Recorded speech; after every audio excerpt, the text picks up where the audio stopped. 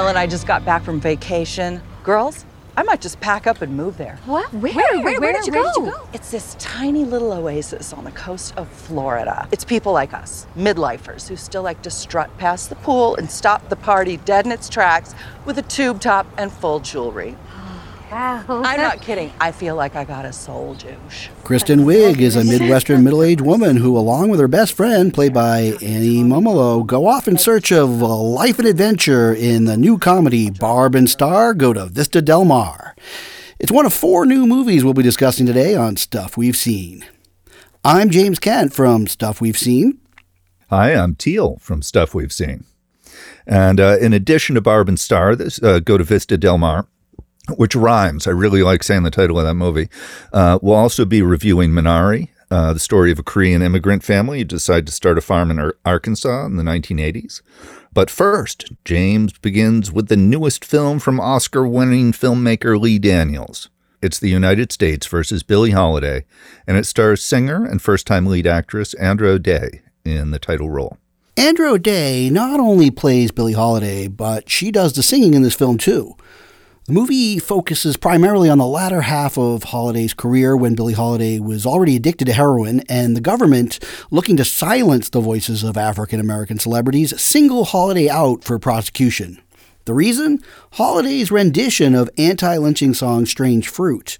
Holiday is set up by an African-American FBI agent, Jimmy Fletcher, played by Trevante Rhodes, who, after helping the government lock Holiday up for drug possession, has misgivings and begins a bizarre relationship with the singer that occupies much of the second half of the film and sinks it.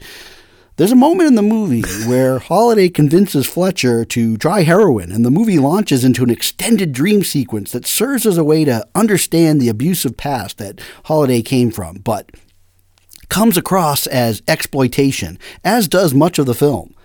While Andra Day does a fine job as Holiday, the movie is a joyless exercise in delving into the most darkened corners of Holiday's life without ever letting the audience know or understand what made one of the greatest female vocalists of the 20th century so great in the first place. Daniels seems more occupied in trying to make drama out of the U.S. government's obsession with the Holiday and Holiday's drug addiction than giving his audience a real sense of who she was and the relationship between Holiday and FBI agent Fletcher feels forced and unrealistic. This was a big disappointment for me. This was a tough sit. I think you summed up a lot of the problems. I think the biggest problem is that there's no humor or joy in this story, and there is no creativity. It doesn't portray her as a creator or someone with a vision. She was a genius at musical arrangement. We don't see her working on the music at all. We see her suffering for 2 hours interspersed with songs. And her singing, I think, is pretty good. I feel like her performance is far and away the best part of this movie. Better than the film, I would say. Way better than the film. Way better. I really found her really engaging to watch. And the rest of the film, I had trouble paying attention to. It's such a downer. And you mentioned exploitative, and I think there is something to that, not just in terms of the visual stuff, but in terms of the way it exploits the story by creating this romance that didn't exist, which is like a redemption arc for this character, for this FBI agent character, that I think doesn't work. I was not invested in their relationship, and also in the second half of this film, they montage over a few things that seemed like maybe they had shot and decided they just needed to go quickly through and rush it through at the end. So this film is not a joyful experience. There's nothing to celebrate here. It's not a celebration of Billie Holiday. It is an attempt to put a political spin on her story. I think that's right from the title. And the title, unfortunately, I think portrays her as a victim. And so does the film. Yeah, and I was talking about the exploitative angle. There are some moments with her character and men There are some sex scenes that are very graphic, but in almost a very exploitative and angry way. And they were just a little unsettling, and I kind of felt bad for the actress, Andra O'Day, to have to be put into those situations. And if I'm in the audience and I'm feeling that, that's a problem for me. Yeah, and those scenes also go on way too long. They do. So I was left scratching my head a bit because the Billie Holiday story has been done once before in the early 70s with Lady Sings the Blues and Diana Ross. She was nominated for an Oscar for that film. Yeah. And so the question is, why remake it? What are you bringing to the table? And as you mentioned, it seems like it's really about this political angle about what the FBI was doing to these African-American celebrities. But that, again, it was never one singular focus. And so nothing kind of worked for me.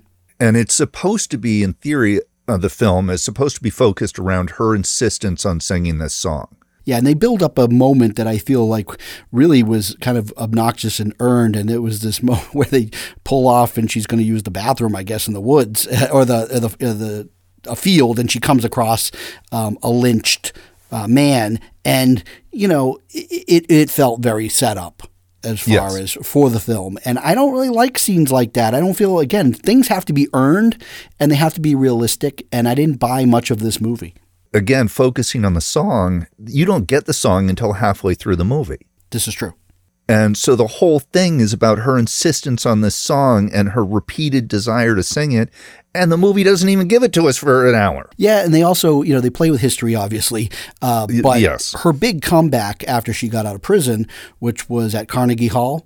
Yes. Which you may not know, because, I did you do a little digging when you're I did this much research to find out that she actually did sing Strange Fruit. It was the first song she sang. Yes. So I'm expecting, because I didn't watch this straight through. I watched it in chunks, and I'm expecting at that moment she is going to defy the government, and she's going to sing that song. And again, this is where I'm like, boy, Lee Daniels missed a really great moment to unleash the song. That's when he should have done it.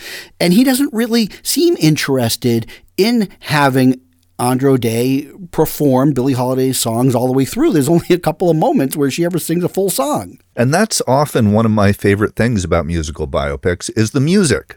Yes. And this movie was not focused enough on the music or her as an artist for me. It was really her as a miserable, drug-addicted, abused victim of white supremacy, of the men in her life, of financial people, people scamming her out of her money. It's all negatives. And apparently she was a really funny person, her friends said. And she is not funny in this movie. Nope. So two regrettably sad thumbs down on stuff we've seen for the United States versus Billie Holiday. Yep, can't recommend this movie. Next up on stuff we've seen, we've got Rosamund Pike as a court-appointed guardian from hell in the movie I Care a Lot. And even the title is kind of sarcastic because she cares about money. She runs a business where she takes over power of attorney for elderly people who the court has deemed incompetent or a danger to themselves and needs somebody to look after their finances and their time in a nursing home. And she takes on that role and then proceeds to scam them out of all their possessions, basically, cut off their family, seal them off. And she and her partner are running this scam, and they find this woman played by Diane Wiest. And haven't seen her in films in a while, but it's nice to see her again. And she puts her in a nursing home, starts taking all her money, and then something happens.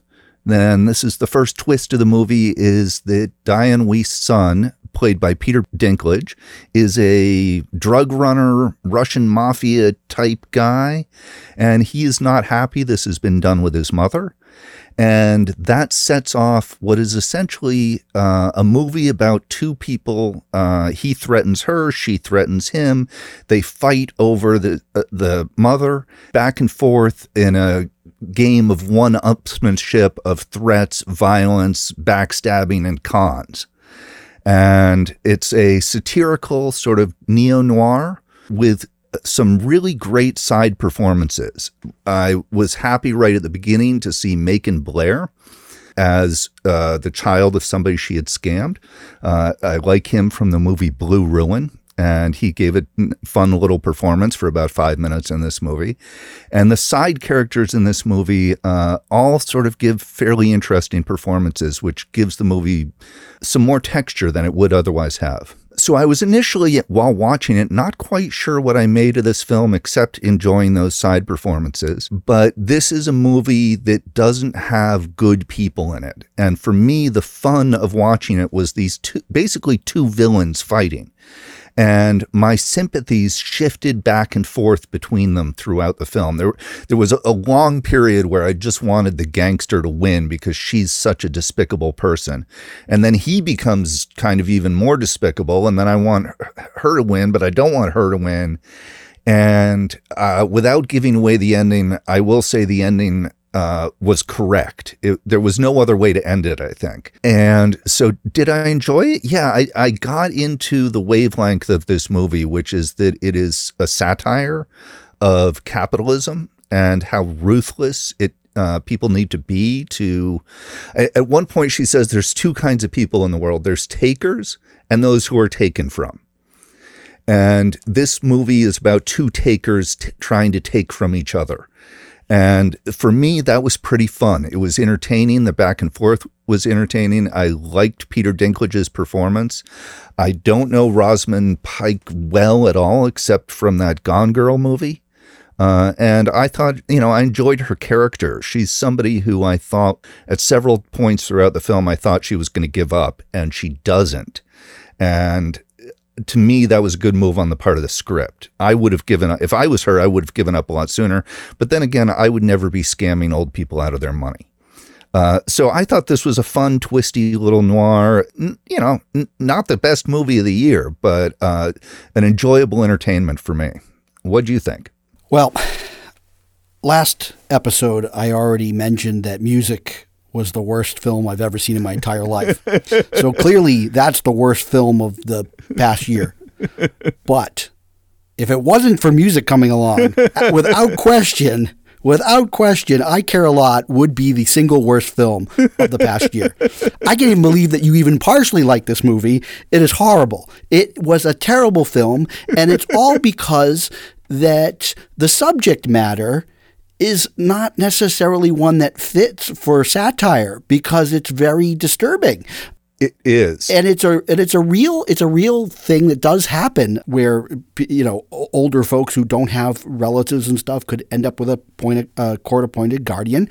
And so it was hard at all for me to like the Rosamund Pike character, even for you sometimes you have an anti-hero, a villain that you can root for. She's not an anti-hero. She's just a villain. She's just the most despicable villain possible. This movie wants you to try to like her in order to make the second half of the film work. And the problem that I had, and my wife who was sitting there watching it with me had, is that the movie doesn't even get going. It's not, I think it's just even a flat, terrible movie until Peter Dinklage arrives.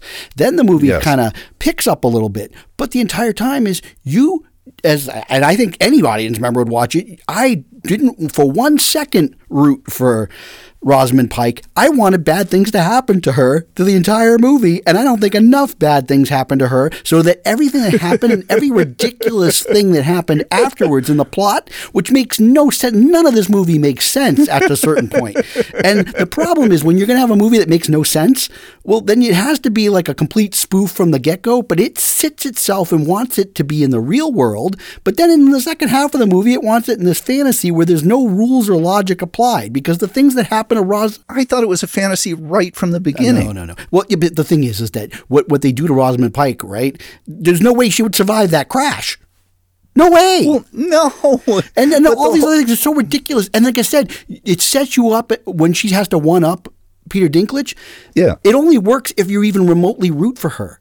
but you're not. And so I'm getting more angry at the movie for trying to make me like it. And then there's just ridiculous stuff where how much time is passing that they can buy a new house to move into? And, and oh, by the way, her partner is Aya Gonzalez. Okay. She was in a Baby Driver and some other movies. Okay. So there's all of that going on. Diane Wiest, who is great in the film, she just disappears, right? And you want her more in the movie. She's just the victim. She's the thing for them to fight over, basically. She's just a plot MacGuffin almost. And I feel like they were trying to throw in some stuff like, well, what if we show that Peter Dinklage's character's into human trafficking? So now we won't like him. But no, you still like him. You don't care. And that's the problem. You like him better than her. At no point in the movie did I sympathize with her. I hated her. I wanted her to suffer. The more she suffered, the funnier I thought it was. This is another thing that bothered me about this movie. And this was something I had to actually ask my wife, because was I wrong on this or not? And I don't know if this is a new trope that's coming out. And then mind you, this is written and directed by a man, is that the power woman, right? This strong woman villain is a lesbian in the movie. Oh, yeah, that's true. And she has a Latin girlfriend who's her partner in the film. Partner in crime. Yeah, and I feel like it's this trope now where I see. If you're the tough, strong woman, evil villainess, you have to be a lesbian. Interesting. And okay, that bothered me too. There's so many things that bothered me in this movie that while I had a couple of moments when it was kind of kicking in with Dinklage, I felt like at every turn, the director, as writer, ruined it by just basically saying, I don't care if any of this stuff could ever make sense. It doesn't matter, but it does. It does in this case. I thought it was a fantasy from the very beginning. I thought it was a satirical fantasy. I didn't think at any point I didn't think the film wanted me to sympathize with her. I think the film wanted me to take Dinklage's side, and I pretty much did for the entire movie. And well, satire's like The Big Short work. But that's the thing. If you can click with how mean-spirited this movie is.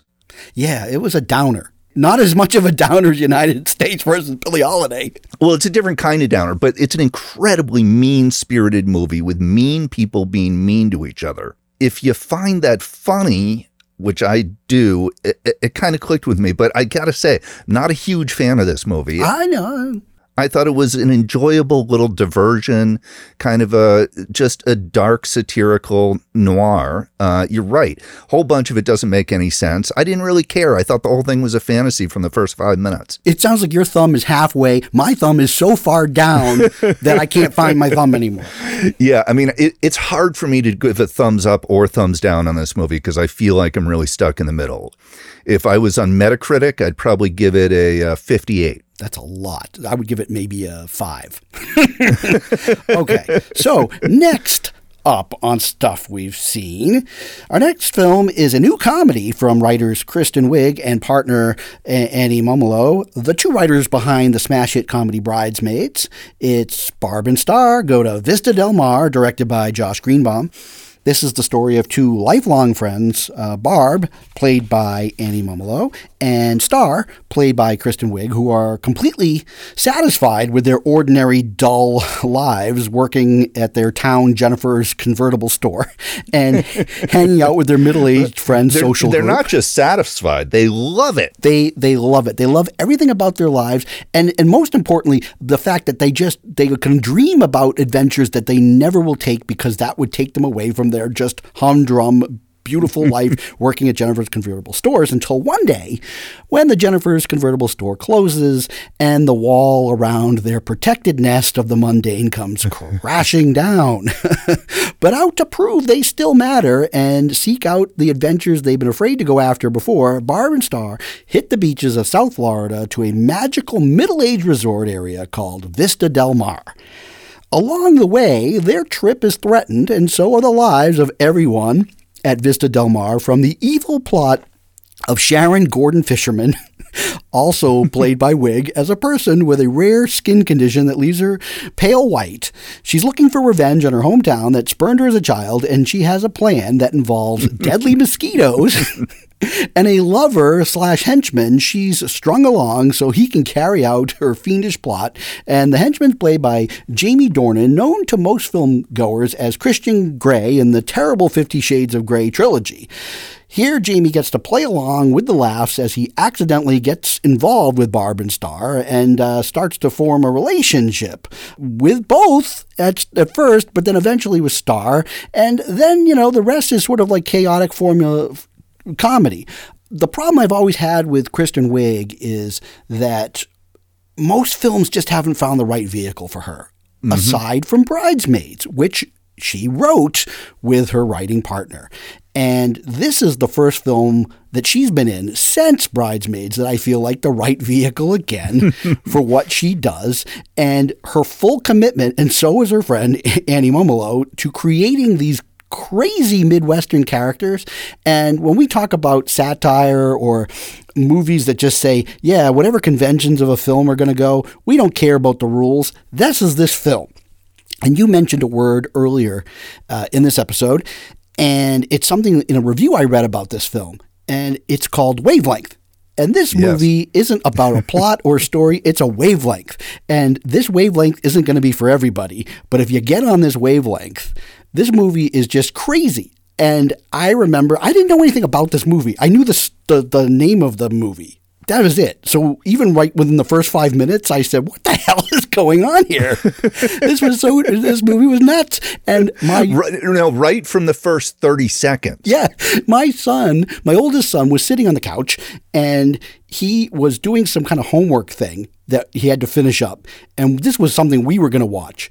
And next thing you know, like 10 minutes into the movie, I see that he hasn't finished. I'm like, why haven't you finished what you're doing? He's like, I'm watching this movie.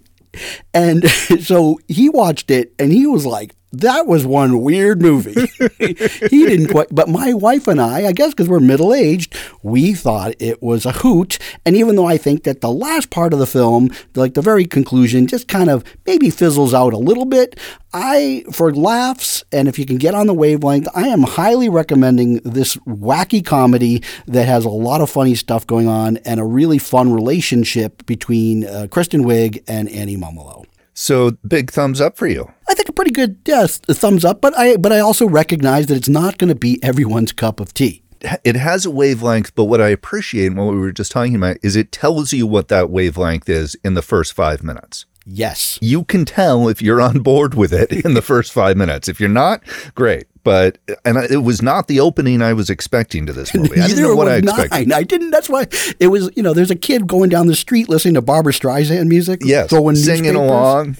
Yeah. But then he enters like a special tree fortress. And that's when I was like, what's going on here? Yes. He enters an underground lair where there's a supervillain and he's one of the henchmen and named Yo-Yo. I knew nothing. Like I told you, when I went in cold in this movie, I did not expect that there was that side plot going on to this movie. I thought it was just about these two Midwestern women who go down to Vista Del Mar in Florida. I had no idea there was this other ridiculous thing going on. I didn't either. I had no idea. And I also didn't recognize Kristen Wiig. Oh, as the villain? As the villain. And so I'm about 20 minutes into the movie and I'm like, who is that? Is that Tilda Swinton? I thought at first it might have been Cate Blanchett doing some kind of cameo. And then I realized, wait a minute, that's Kristen Wiig and that this character is actually going to be a part of this movie. So I had to look it up. And apparently there was a guy doing color timing on the movie who worked on it for 3 days before he figured out who she was. That's hilarious. Yes. And so it really is a transformative performance, I feel like. It's so different than the Star character. It is. You actually do buy her as two different people, just kind of like Mike Myers doing all those characters in the Austin Powers movie. She has a little bit of a nose prosthesis and some weird white eyes, contact lenses. Yeah. So yeah, this movie absolutely has you said something about liking it because you're middle-aged. I got to say, I think this is a Gen X movie. Really? Yes. Oh, well, yeah. Well, we're middle. Guess what? Gen X is middle aged now. That's exactly my point. But I feel like a lot of the humor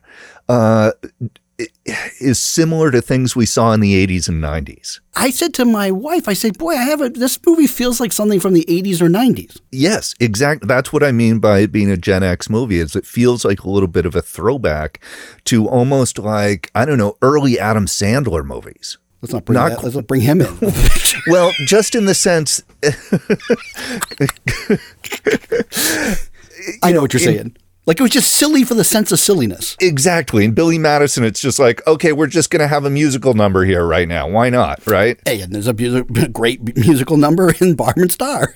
There's more than one. There's also something that I liked in that movie is that the traditional film, that it follows all these rules and then it breaks them. It follows the formula to a T. Like they get to go to the beautiful resort and then they're kicked out because this wasn't the resort, so they go to the crappy one. However, unlike most movies where now they have to make the best of it in the crappy resort, they get invited into the good resort. They get upgraded. They get upgraded.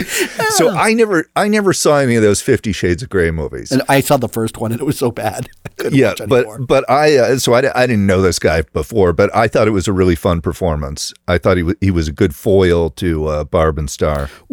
Yes. Another thing, I was describing this movie to my wife. And she didn't see it? She didn't see it. She wants to now. She might like it.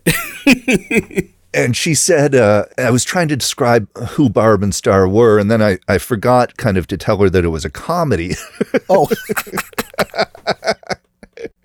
And so then I said, well, they're kind of like Saturday Night Live characters. That was sort of my initial impression of them, but they're actually not caricatures. They may start off that way a little bit, but over the course of the film, they're pretty well developed characters. You get a really good sense of who they are, and there's a little bit more depth to the story than there might be in a typical like skit turned into a movie. And that's not what this is. It's not a skit, but those Saturday Night Live type movies. Yeah, they get a chance to go on their own separate adventures and find out who they are. And those adventures are hilarious too. Yes, those are hilarious too. So yeah, I got some good laughs out of this. There's just some the movie is its own thing. It's completely silly at times, detached from reality. I mean, when they come out of the water at the end. Well, then there's also this thing where they're on the airplane and they get excited about the free magazine on the airplane, which nobody would do. And then they start talking about this fictitious person, Trish, and they spend the entire plane ride about Trish. And they make up this story together, and they're just like so creative about it. And yeah, they create this Trish character who then dies at the end of their story, and they get really sad. But also, the movie is really bright and colorful, and like neon pastels or something. It's visually fun to look at. I don't know this director, but it had more visual fun going on than most comedies. Yeah, and there is one other thing that you probably don't know this character, and I do because my wife loves him. But there is a lounge act, this guy, Richard Cheese, and he does lounge versions of like popular hits. He loungerizes them. And he's in the movie, and he sings these ridiculous songs. And he's also, with them, he co-wrote the big dance singing number at the Vesta Del Mar. Oh, okay. But so there's a lot to like there, and I'm happy you liked it because I know that sometimes comedy isn't your favorite genre, and so I wasn't sure what you were going to think. That's why I just said you're going to watch this. I would make you watch this, and we'll see what happens. You're right. It's not my favorite genre, and it doesn't make me giddy, but I chuckled a few times. The thumbs up for me, and a thumbs up for me. And today's final film is Minari, directed by Lee Isaac Chung from his own screenplay, starring Steven Yeun, Yeri Han, and Alan Kim. And this is a movie about a small family, actually sort of a nuclear family, a mom and dad and two kids. The parents are Korean immigrants who have been living and working in California for a decade and have sexing chicks, and they've saved up enough money so that they could buy about 50 acres in Arkansas. And it is the father's dream. It's his American dream to start a farm, to grow food, to sell it, to be self-sufficient, and be his own boss, really. And so he packs up the family and brings them to Arkansas, and they start this farm. And it's not quite what his wife expected or wanted. And they have 2 children, a daughter and a younger, I don't know the ages exactly. I'd say the son is maybe 6 and the daughter's maybe 9. The son has a heart murmur, which figures prominently in the film. And so they start setting up this farm, and they meet a he's a religious enthusiast. He's a Pentecostalist. He's a Pentecostalist to the point where he will speak in tongues at times. And he becomes their friend. He's just this guy who works on the farm and helps them out. And he becomes their friend. And their grandmother comes from Korea and to stay with them because they feel isolated.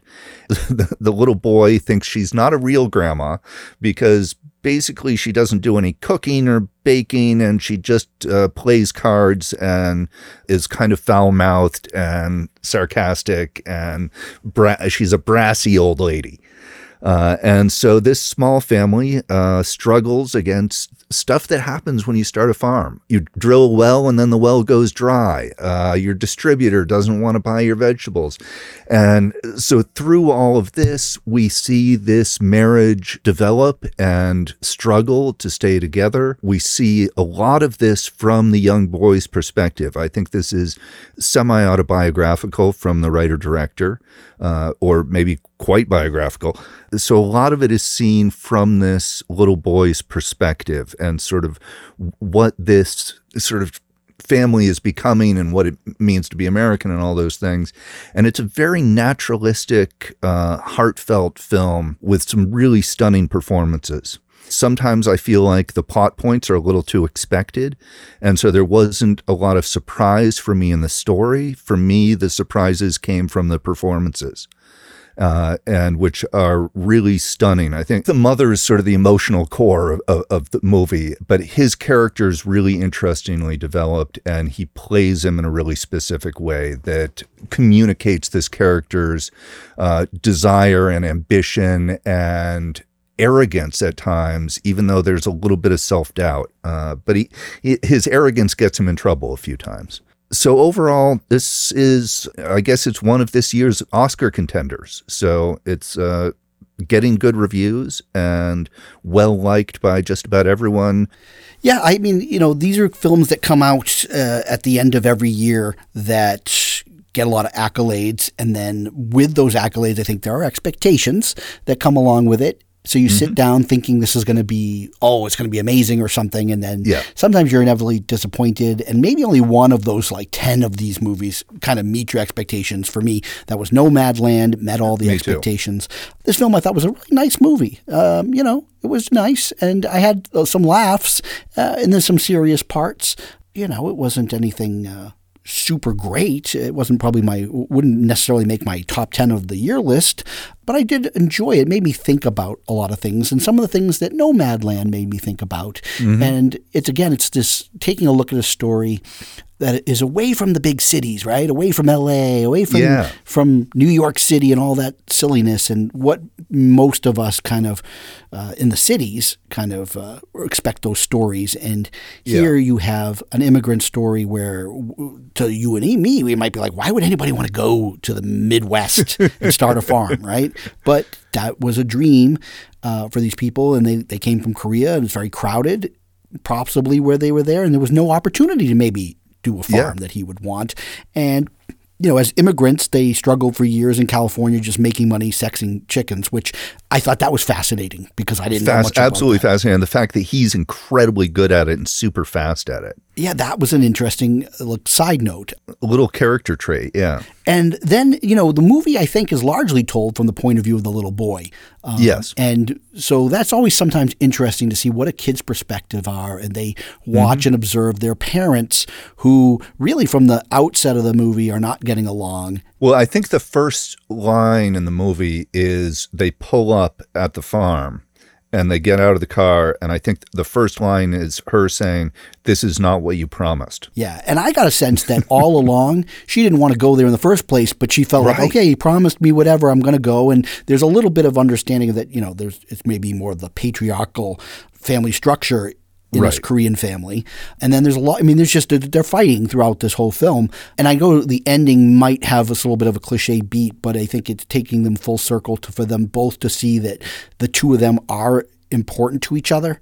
Right. And that they can't really live without each other. Yes, I agree with you on the idea of the ending. I just thought the execution was pretty sloppy. I mean, It like wrapped it up a little too quickly at the end. And I felt like there was maybe one more scene that I wanted to see. I don't know what it was. you're always wanting more. See, sometimes the film is going to say, well, you're not getting any more. This is the film. I know, but I'm criticizing it for being too perfunctory. To me, the heart of the movie, where it works the best and is the most interesting, is the relationship that the little boy has with this sassy grandmother who comes. Yes. And he's afraid of her. He's never met her. And so He's never met her, and it's scary to him. she's quite a personality. Well, because the two kids, though they're growing up in a Korean household where their parents speak limited English. Yeah. They speak English. And Without accents. And they're American. And so I think a part of that is he's scared of this grandma from Korea who speaks no English. Right. And she then turns out to be a delight, which was the surprise for me, as you said about the characters surprised Yeah. you. She really is fun and sassy and interesting, and I really love the relationship that starts to form between the little boy and the grandma. Well, and they're sleeping in the same room together. Yeah, and how how he learns to love a grandma. Yeah, and also some of the pranks he plays on her. Well, yeah, I don't know if I don't want to give away the surprises, but I got to tell you that made me laugh. It was Me too. hilarious. And It so was hilarious. It's Yeah. a movie of moments. It's a snapshot of this guy's memories that he strung Yeah. together to a plot and into a film. And again, I thought it was a good movie. But, again, you said, is it a surprising film? No. Have I seen it a lot? Yeah. Now, have a lot of younger audience seen a movie like this? Maybe not. So they may have a not. stronger reaction to the film than you and I did, because we grew up in the 80s where they had all of those farm movies that came out. But they were all about white people. So this representation of immigrants following sort of a similar American dream kind of narrative is something we actually haven't seen that much of. Well, I think that it reminds you that this is supposed to be a nation of immigrants, and that Yes. the immigrant experience, it's the same no matter what color you are. You're gonna struggle. You're gonna try to set up a farm. You will meet friends. They're gonna have people that will help you. You will have these roadblocks. And instead of it turning into a movie where we dealt with the farm and the big bank, subtly there's problems where it doesn't have the money to pay the water that they have to have for their trailer. And then, of course, he's having water issues because he doesn't want to pay what he thinks is sort of, which is funny because we know, right? If we know, well, maybe not everybody knows, but we know that those guys actually are real dudes. They can Yes. find water, and there's a process, but it looks a little bit like snake oil salesman. It does. My grandfather knew how to find water, but largely as a geologist. Right. He brought the stick for. he brought the stick along just to make it look good, right? Pretend there's some mystery to it, but in fact, no, he could just read the landscape incredibly well. That's great. So it's an enjoyable movie. It's nice. It's friendly. It gives you a look at a life that you may not have seen before, and that's really valuable, I think. But I didn't fall in love with it. And thumbs up or thumbs down? I'm going to give it a thumbs up. Right. Your thumb's not way up in the sky, but but it's up. But it's definitely a thumbs up. Yeah. And thumbs up for me, not a super, not a like best of the year type of thumb, but it's still a thumbs up. Yeah, and this is a movie I will be recommending highly to my parents. Yeah, just like Nomadland. Just like Nomadland. Yeah, I think that, and they're very similar. Well, I don't find them similar, except that in thematically, the idea about what is America, what does it mean to have that American experience, and I think for a lot of us, it's not that the American dream is dead. It's that we just don't. We think that's a little bit hokey. But this is a film that really focuses on immigrants who've come here.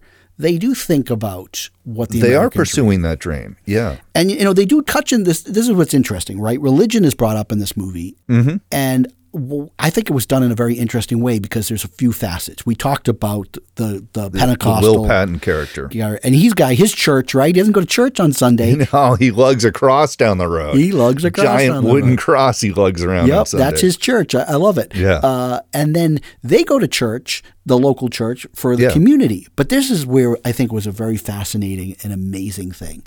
At one point, she meets a local Korean in the chicken house where they're sexing there too to make some money. This part was fascinating, yes. And she says, hey, there's others in town. We should have our own Korean church. And the person that was sexing said that no, they don't want to because they left Korea so they could get away from the church. Exactly. And so that was a very interesting notion because the idea of why people came to America originally was so they could practice religion their own way. And this idea this is very similar, that they want to get away from what they were forced to practice, or that community, they want to be able to kind of, get away from that. I just thought it was another interesting aspect of how religion plays into the story and the culture and the values, and also this need to kind of build some form of community with the people. And then they do go to the local church and they're welcomed there. And of course, it's so funny is they're all sitting there and they're passing the money. And the grandmother takes the father gives like $100, right, to the church because they're new members. And the grandmother sees that and is like, we need that money. She takes that $100 right out of the and plate. doesn't tell anybody. But again, she was surprised. Like I said before, the surprises are in the characters, if not the story. It's a pretty typical American dream kind of story. Well, you expect the grandma is going to be this like super strict Korean person who's going to be like the most strict and but yet she is like the most free-form person of all. Yeah, absolutely. Yeah. And there's just those other things that get brought into the story that, like, this is why I like a small story like this. That, we talk about the plots that seem familiar, but then it's the conversations in the movie where Will Patton's character has experience with Korea because this is the early 80s. He was a Korean War veteran. He was a Korean War veteran, yeah. And so, there's a lot of things that I enjoyed. Again, it's a weird movie. It's just a nice little movie.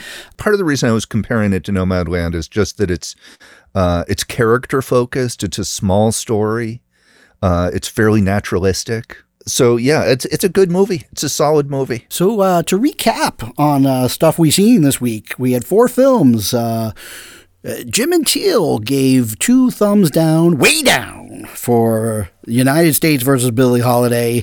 And you know what? I hate that I'm giving it a thumbs down because I wanted to like it. I wanted to like it. Yeah, despite a great performance from Andrew O'Day, the movie just can't, the performance can't carry the whole movie. Yeah. We had a split decision of sorts on I Care a Lot. Teal give it a sort of modest thumbs halfway, and Jim's thumb was way down. way down. You're forewarned going into that movie. That It's a Netflix movie. That's all the warning you need.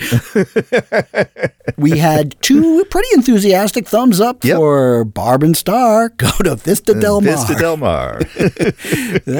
It's such a fun title to say, isn't it? It is. And I wasn't expecting the movie to be as much fun as the title, and it was. It was. And then we have 2, happy thumbs up for Minari. That, you may want to check out and enjoy. And if you're... I think it's worth checking. I mean, it's a very wholesome movie. It's hard not to like it. Yeah, it's really hard to dislike. And I can see where some people might just love it. Absolutely. Oh, I can see it. People really clicking with it and connecting with it. Yeah. All right. Well, we did our sort of fun little kind of version of Siskel and Ebert for this particular episode. It's not going to be the new format. We just thought it would be fun to do. Well, it's rare that we're doing 4 new movies in an episode. That's kind of where it was. It was like, well, we got 4 new movies. They're out there, and they're either on demand or you can catch up with them, like I said, on Netflix or streaming and those things. So, yeah, those are 4 movies. Our next episode coming up, we are going to be going to the Oscars. The Oscar nominations are coming out, and that day we will go over all of the nominees. So you'll want to stay tuned for that. Coming up that'll be March 15th. We'll try to get that episode out as fast as we possibly can. I got a couple of flicks to catch up on before then. Well, you don't know. You may not want to catch up on them if they don't get nominated. That was always the great thing. If I hadn't seen some films that might get nominated, if they don't get nominated, I'm like, they can go to the bottom of the list. I am not watching Hillbilly Elegy. Yeah, you know what? Even if for some reason Glenn Close gets nominated for that awful film, it's not worth seeing just to say that you saw all the nominees of that category. I refuse to watch that movie. If it wins Best Picture, I'll watch it. Now, this year, I think I'll have done pretty well because, unlike a lot of years where I have to wait to see if they're in my theater, a lot of these things are on demand or streaming this year. So I've been able to see a lot of the contenders. Yes, I've seen quite a few of them. There's one I'm missing, The Father. Is that really? That isn't really. I think it's in some theaters, right? And we don't have theaters open near us, so I'm looking for that. And then the movie you should catch up with. We haven't talked about it on the show because you haven't seen it, but it's really good. It may get some Oscar nominations. Is Sound of Metal. Oh yes, I do really want to see that. I'm afraid, though. I'm afraid that that's going to be one of those movies that's the one that gets left out because not enough people saw it. Right. And it certainly doesn't have a lot of press buzz going around it. Well, not that you've read. I've read plenty. But the lead performance could get nominated for Best Actor. And then there's a supporting performance in the movie that is my favorite supporting performance of the year. It's so good. And if he doesn't get nominated, I'll be very sad. Okay. And it's an actual working deaf actor. Oh, yes, you told me about it. He's fantastic in the movie. So that's the one to look for. And then again, we'll just have to wait and see. And we'll kind of talk about those films once we see what the nominees are next week on Stuff We've Seen. So hope you enjoyed this special episode where we didn't maybe dive into the movies as deeply as we do, but then that would have been like a 3-hour episode. So it would have been, yeah. All right. Well, do you have anything else before we wrap up that you're desperate to say on these movies? No. Okay. Thanks for listening. Yep. And all right, go watch these movies, see some stuff, and we'll be back next week with our Oscar episode. Say goodbye. Oh, bye-bye. Bye.